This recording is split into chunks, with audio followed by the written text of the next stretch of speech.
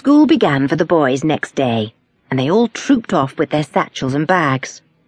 The girls went off the day after. All the Secret Seven wore their little badges with SS embroidered on the button.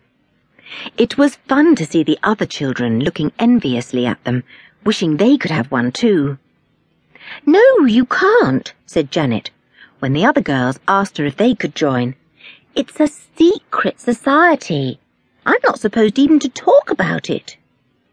"Well, I don't see why you can't make it a bit bigger and let us come in," said the others. "You can't have more than 7 in our society," said Janet, "and we've got 7. You go and make secret societies of your own." That was an unfortunate thing to say. Kate and Susie, who was Jack's tiresome sister, immediately went off to make a society of their own. How very annoying. They got Harry, Jeff, and Sam as well as themselves, 5 of them. And then, to the intense annoyance of the Secret Seven, these 5 appeared at school with badges of their own. On the buttons they wore were embroidered 2 letters, not SS, of course, but FF. Everyone crowded round to ask what FF meant. "It means Famous 5, said Susie. "We've named ourselves after the famous 5 in the 5 books. Much better idea than Secret 7. Susie was very irritating to poor Jack. "You haven't got nearly such a good society as we have," she said. "Our badges are bigger. We've got a splendid password, which I wouldn't dream of telling you. And we have a secret sign, too. You haven't got that." "What's your secret sign?" said Jack crossly. "I've never seen you make it." "Of course not. I tell you, it's a secret one," said Susie. "And we're meeting every single Saturday morning. And what's more, we've got an adventure going already." "I don't believe you," said Jack. "Anyway, you're just a copycat. It was our idea.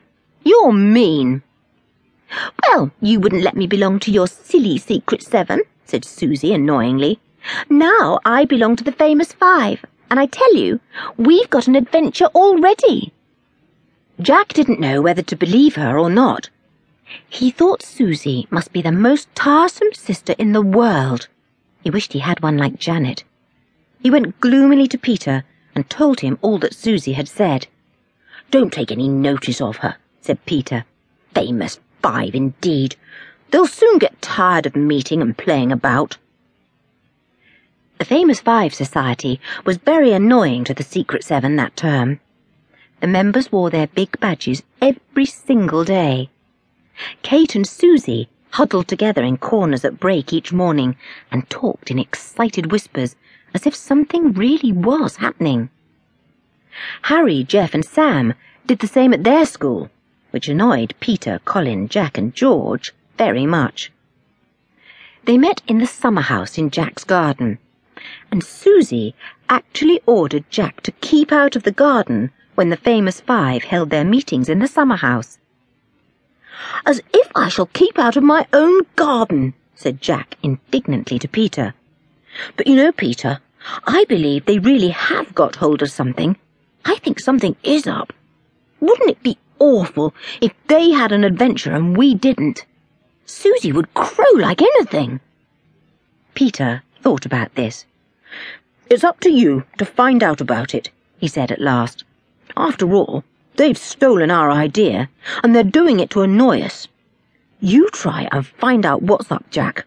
We'll soon put a stop to it."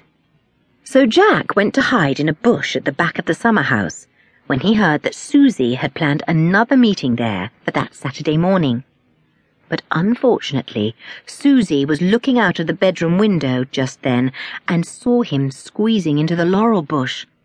She gazed down in rage, and then suddenly she smiled. She sped downstairs to meet the other 4 at the front gate instead of waiting for them to go down to the summer house. They all came together, and Susie began to whisper excitedly. "Jack's going to try and find out what we're doing. He's hidden himself in the laurel bush at the back